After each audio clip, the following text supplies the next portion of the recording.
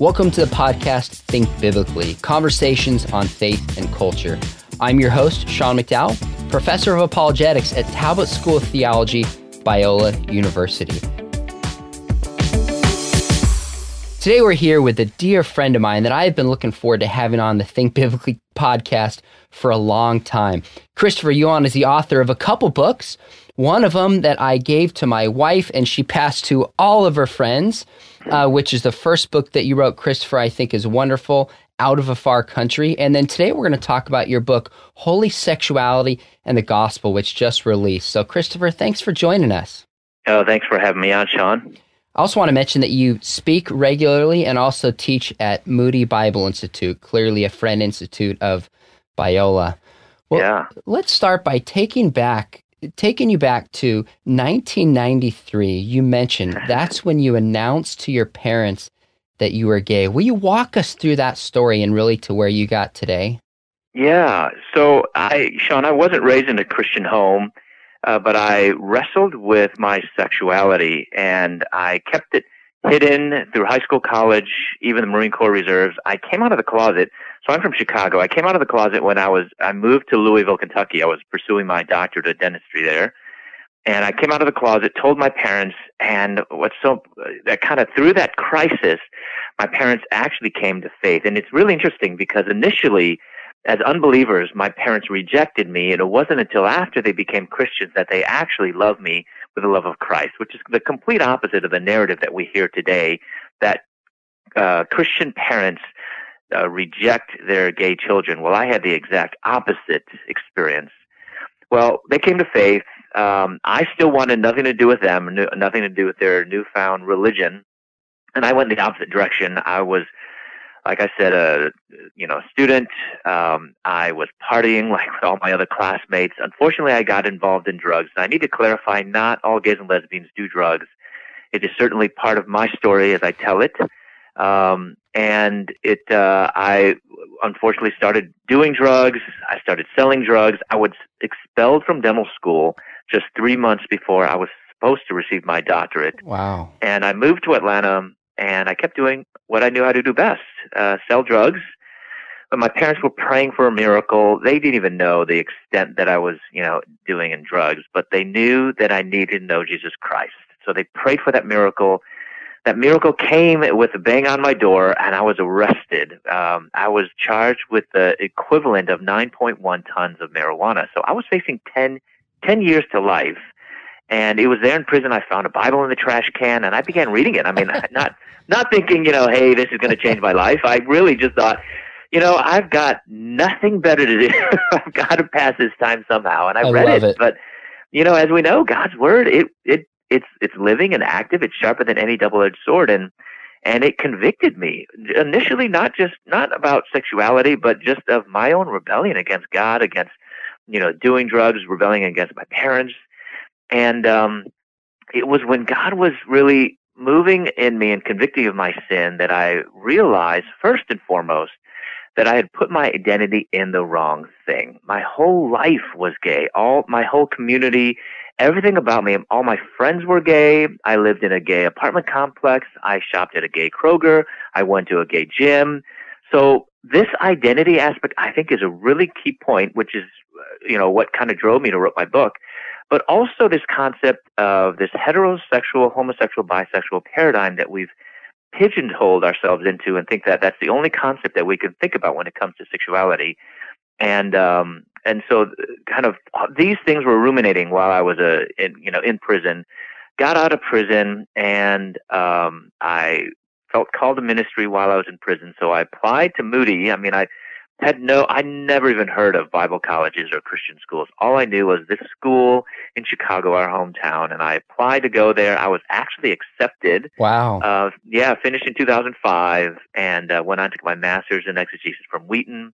And I got my doctorate in ministry from Bethel Seminary. And but it was in my first book, that I talked about my whole story that I wrote with my mom, but it introduced that concept of holy sexuality, which kind of shoots toward my new book. Well, let's talk about that. I find the title really provocative and interesting. You call it Holy Sexuality in the Gospel, and you avoid terms like heterosexuality and homosexuality. Tell me about that.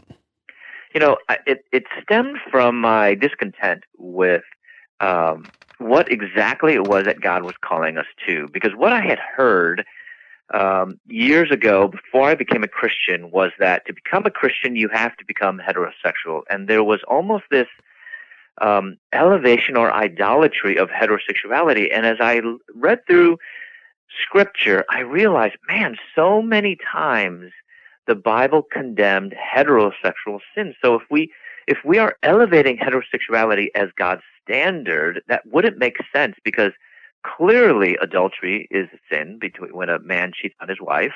Clearly sex before marriage is sin, and yet both of those would be considered heterosexual. So I thought, well, what is it exactly and precisely that God is calling us to? So I started reading more, and I read the Bible again, and I read through, and I just realized, well, there's only two ways that God calls us to.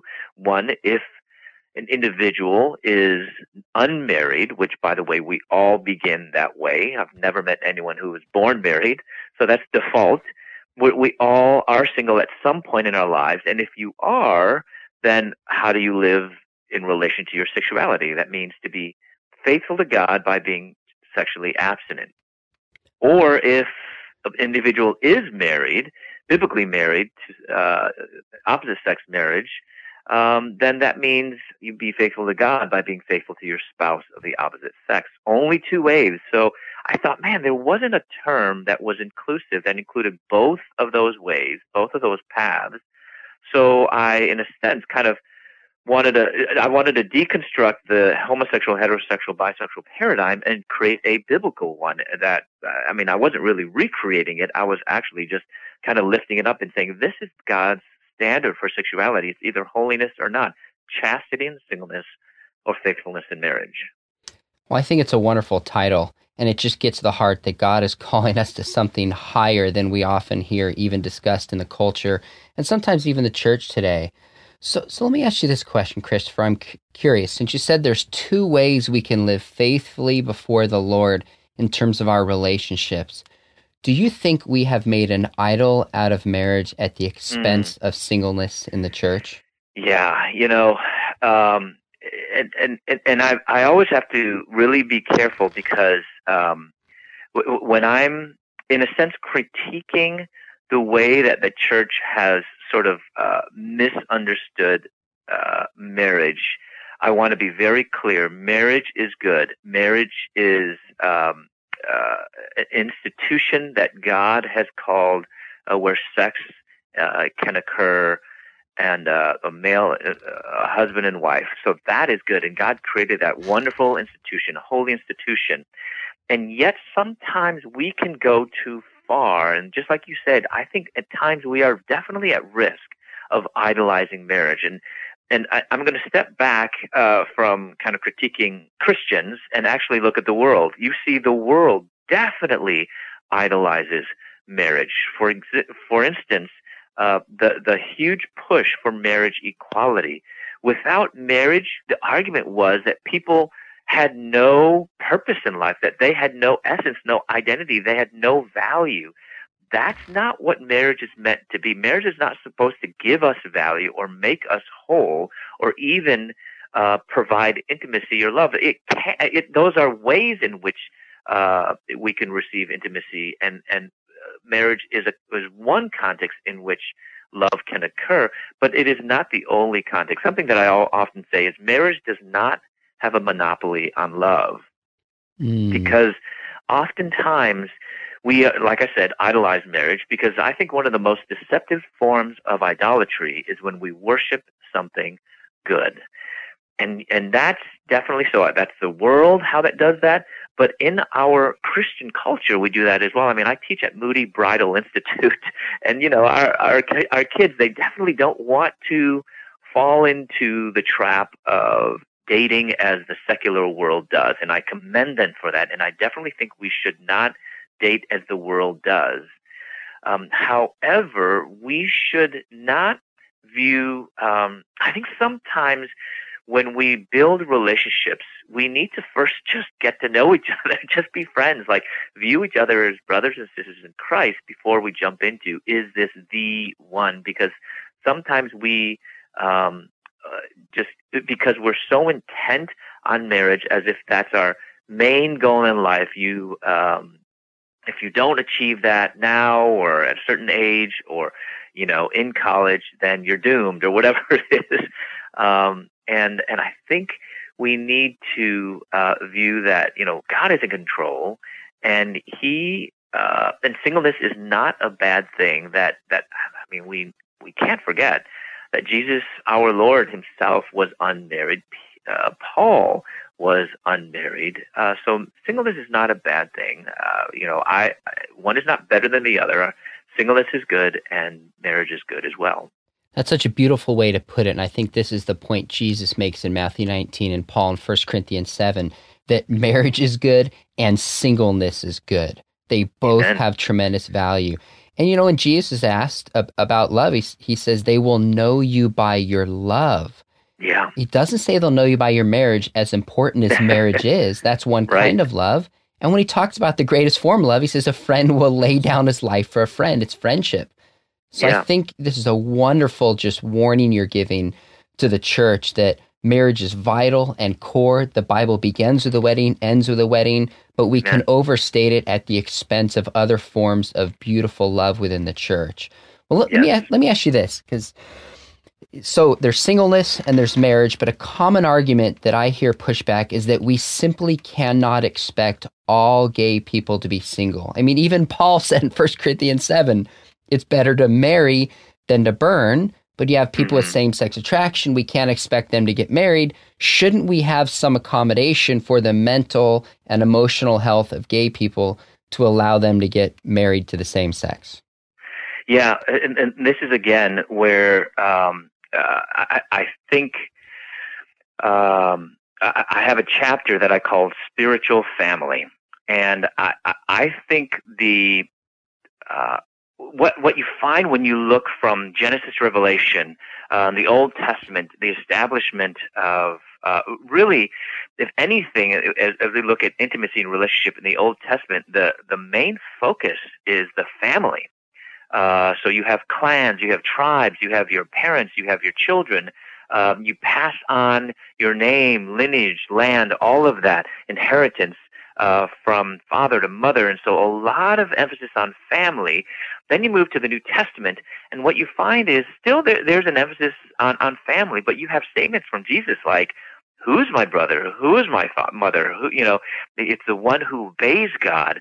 And you have this shift of focus that reemphasizes what the Old Testament is talking about. Why would this emphasis upon the family?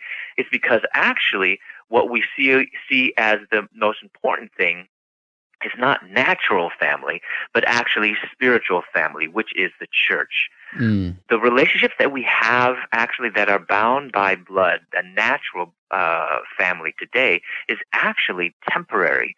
The only really truly eternal relationships that we have are one that are bound by the blood of Christ. We are spiritual family, and that's the true family. So when we talk about intimacy and love and how that should be expressed and found, the best context for that the Bible communicates is actually found in the church.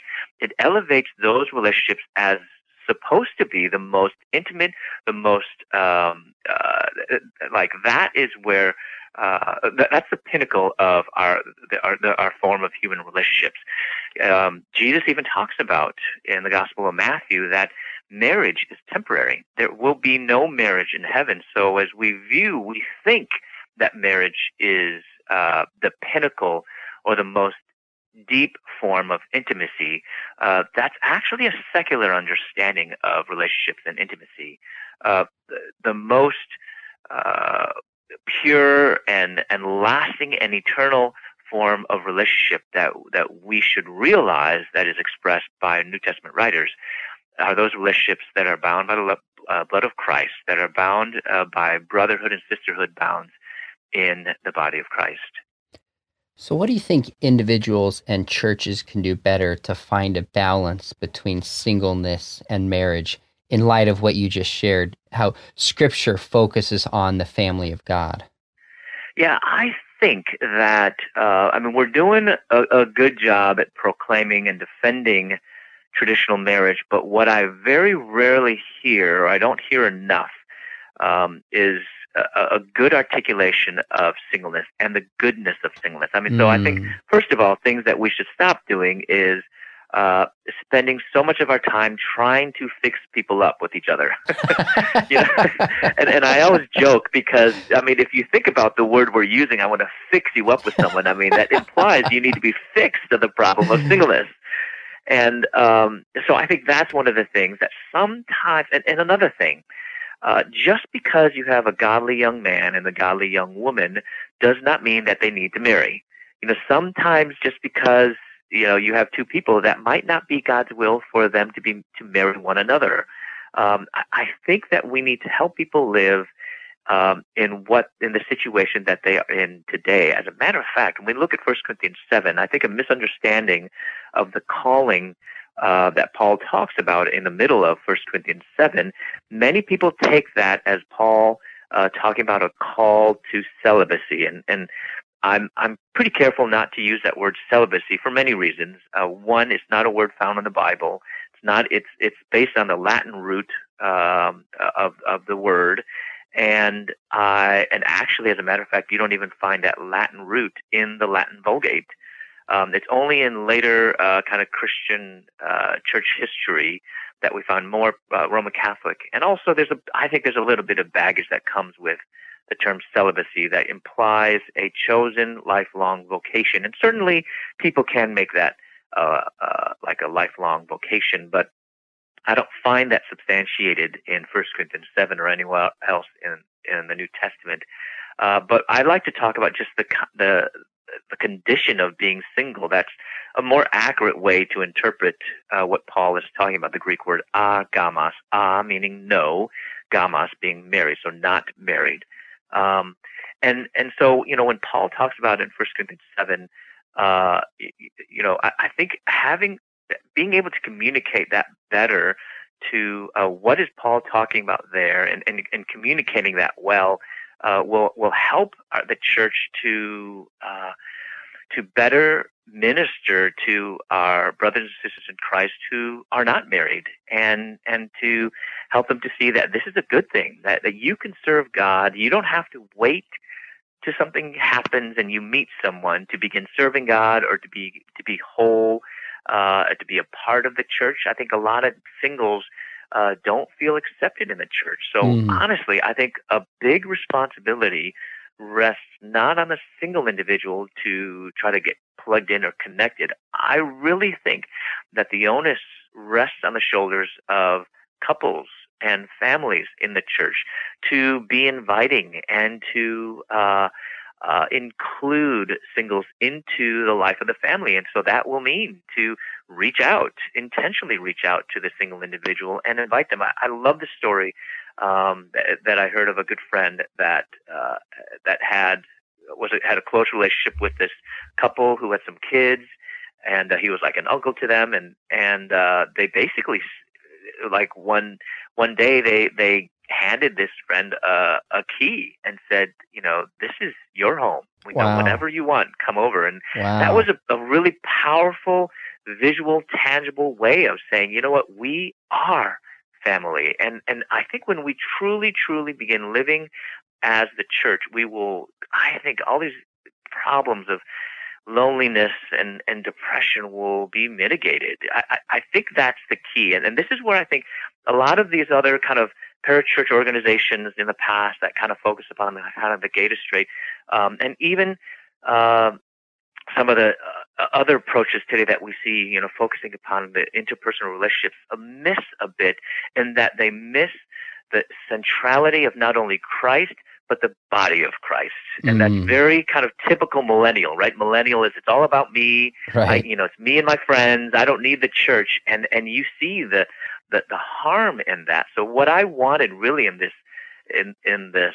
my new book is not only to lift up the gospel, not only forgiveness of sins, but the power to sin no more, that gospel that I'm talking about in the grace, but also to lift up the body of Christ, which I think has really been lost in the conversation lately because we focus so much upon these interpersonal relationships at the expense of the local church. Because if you have friends, there's no headship. There could be, there's no true accountability by an elder or a deacon or a pastor, and that could then lead into trouble and problems. So that's kind of purpose that I think would be really helpful to help, churches to be able to better minister to the married individual and to the single individual as well.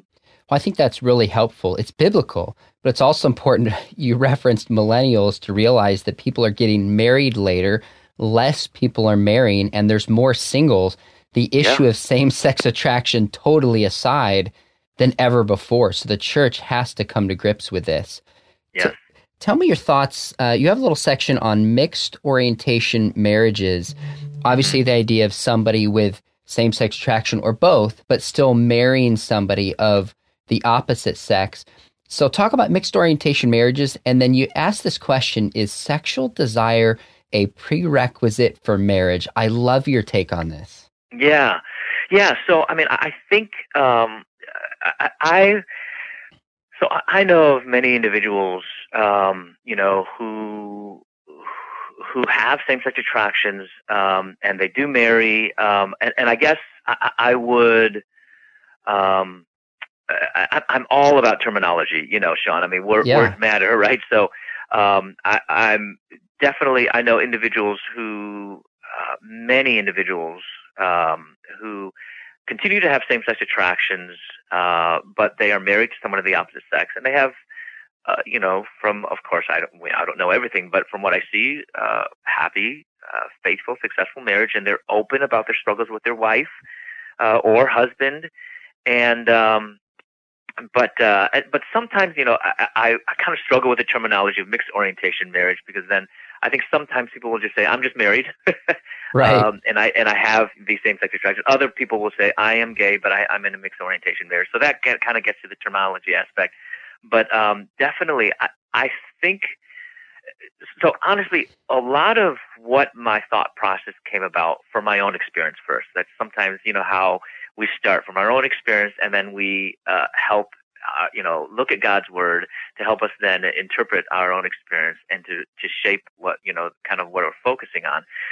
I have HIV, so I realize that, and I'm open to marriage, but I realize that if I do ever get married, sexual intimacy is going to look very different. Sure. There will be limitations for me if I ever marry, and doesn't mean that there can be no intimacy. It just has to look different, which then challenged me, because I then had to think about, well, if I ever do get married, what would it be that my wife would want? And having studied sexuality for quite, many years, I realized male sexuality and female sexuality is quite different. That's right. And I would kind of generally say, and of course I'm assuming this because I'm not married, but I would be assuming in general, usually the men would want more of the physical intimacy, and the woman, they could do with it or do without it. It's not as much of a need for them. What they would want is more the affection. And so I had to think this through and thought, if I were to get married and there's ever sexual intimacy, I have to take what Paul says, that actually the sex part should really be for the other. We think about it the other way around. Sex is for me. I need to get pleased. I need to get my needs met. But the way Paul talks about it in 1 Corinthians 7, it's actually flipping it around. My body is, my spouse's, and my spouse's body, so giving that understanding of that sexual intimacy. So then that led me to also realizing, how important or essential is erotic desire for success in marriage. And I came to the conclusion that I don't think that it is the bedrock of a successful marriage. I think it can be. I think it's good. It's not a bad thing, but I don't think that it is essential to a successful marriage. Because I think I've even heard people say, "Oh, your sex life is bad in marriage." Well, then there's something wrong with your marriage, and I don't know if I feel comfortable with that. For example, people who've been married 50, 60 years. Yes, they might have had a more active sex life when they were younger, but at this point, it's, if they do have it, that would be quite the, unusual thing. And even when I talk to couples who have been married for so long, I love to ask them this question: what's, the secret? How, why you've been successful and had such a happy marriage for such a long time? And I've never heard them say the sex is great. It's usually something else. And, she loves me unconditionally and he understands me, he listens to me. And so I've just come to the conclusion that I don't think that sex is as essential to getting married as many of us make of it. Well, that's really interesting. One of the things my dad has often said to me, he said, son, if you're in a marriage and you work on the closeness and the intimacy and the friendship, the sex kind of takes care of itself as an expression of one way of the depth of the relationship that is there. So I think you're bringing really some good balance and perspective here. We got time for maybe one or two more. You have a section where you talk about how same-sex attraction is related to the fall. Could you talk about that, and why is this important? Yeah, it's so important. So I begin my book obviously talking about identity that we talked about earlier, and then I'm kind of building this and saying, sexuality should not be who we are, but how we are. And that is why kind of it's important, the terms that we use. And I know, there's discussions about that and the terminology we use. And I know individuals, say that this is not, about, who I am. And I appreciate when they say that. I only struggle with how I look at the world, and the majority of people, when they use that term, being gay, I think it is more talking about kind of an ontological reality more than just an experiential reality. So if sexuality should not be who we are, then who are we? And so I build into, talking about theological anthropology, because honestly, we can't understand human sexuality unless we first begin with theological anthropology. So it did that. Talk about the Imago Dei, and then the doctrine of sin. And why is the doctrine of sin so important to understanding same-sex attractions? Because, first of all, when people say, I've been this way, or I've had this for as long as I remember, and then people will jump to the conclusion, oh, well, then that just must be, who you are, and then there's nothing wrong. When we say that, we forget about just a really orthodox understanding of the doctrine of sin. The fall occurred, Genesis 3, and because of the fall and the sin of Adam, all of creation has been in disarray. I mean, Paul even talks about in Romans that all died in Adam. And so, but then it's all that we all live in Christ, faith in Christ. So having that understanding that it's the fall, and then because of the fall, not only do we have imputed guilt, but we also, our nature has been distorted, which that means that even though the image of God hasn't been lost, but it's been distorted, polluted, some people will say. And that then leads to our understanding of same-sex attraction. So same-sex attraction, is that a result of the fall, or is that a reflection of the image of God? And as we look at, Scripture, Genesis, Revelation, and the 6 passages,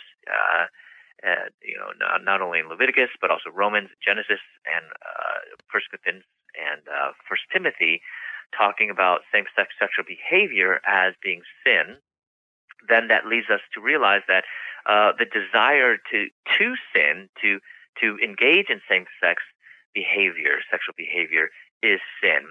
And that then helps us understand that then those same-sex sexual desires are rooted in our sinful desire that then comes from the fall. So I'm kind of like drawing this line back, which then helps us to better understand kind of the origination and the source, and in a sense the cause of these same-sex sexual desires.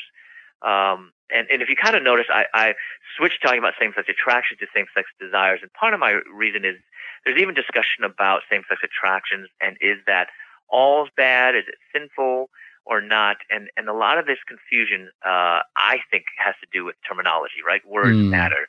And this is why I tried to kind of do away with the ambiguity because there's a lot of ambiguity today, and try to stick to more biblical terms where so there wouldn't be as much debate. I talk about same-sex temptation, same-sex desires, and I broke that down to sexual desires, romantic desires, and more of the platonic desires that I kind of laid out in my book.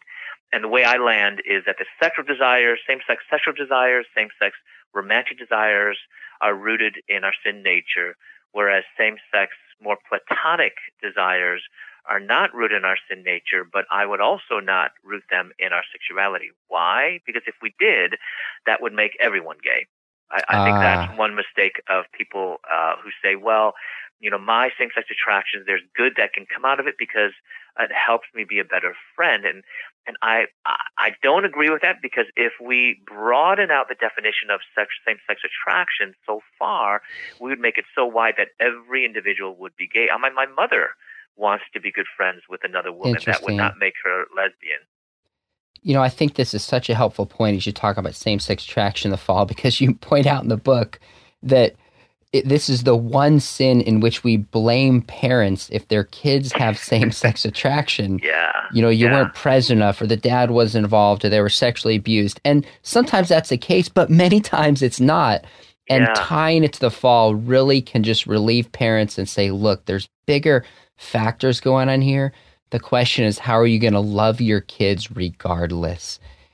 And you just do that so well in your book. Christopher, unfortunately, we are running out of time. There's so many more questions I want to ask you. Your book at the end, we didn't even get to. You have a whole section on practical guidelines for conversations and outreach with LGBTQ people. You talk about how should you respond when a friend opens up to you. And what I love is that you are wedded and committed to Scripture and the gospel, which is so important to us at Biola and on this podcast.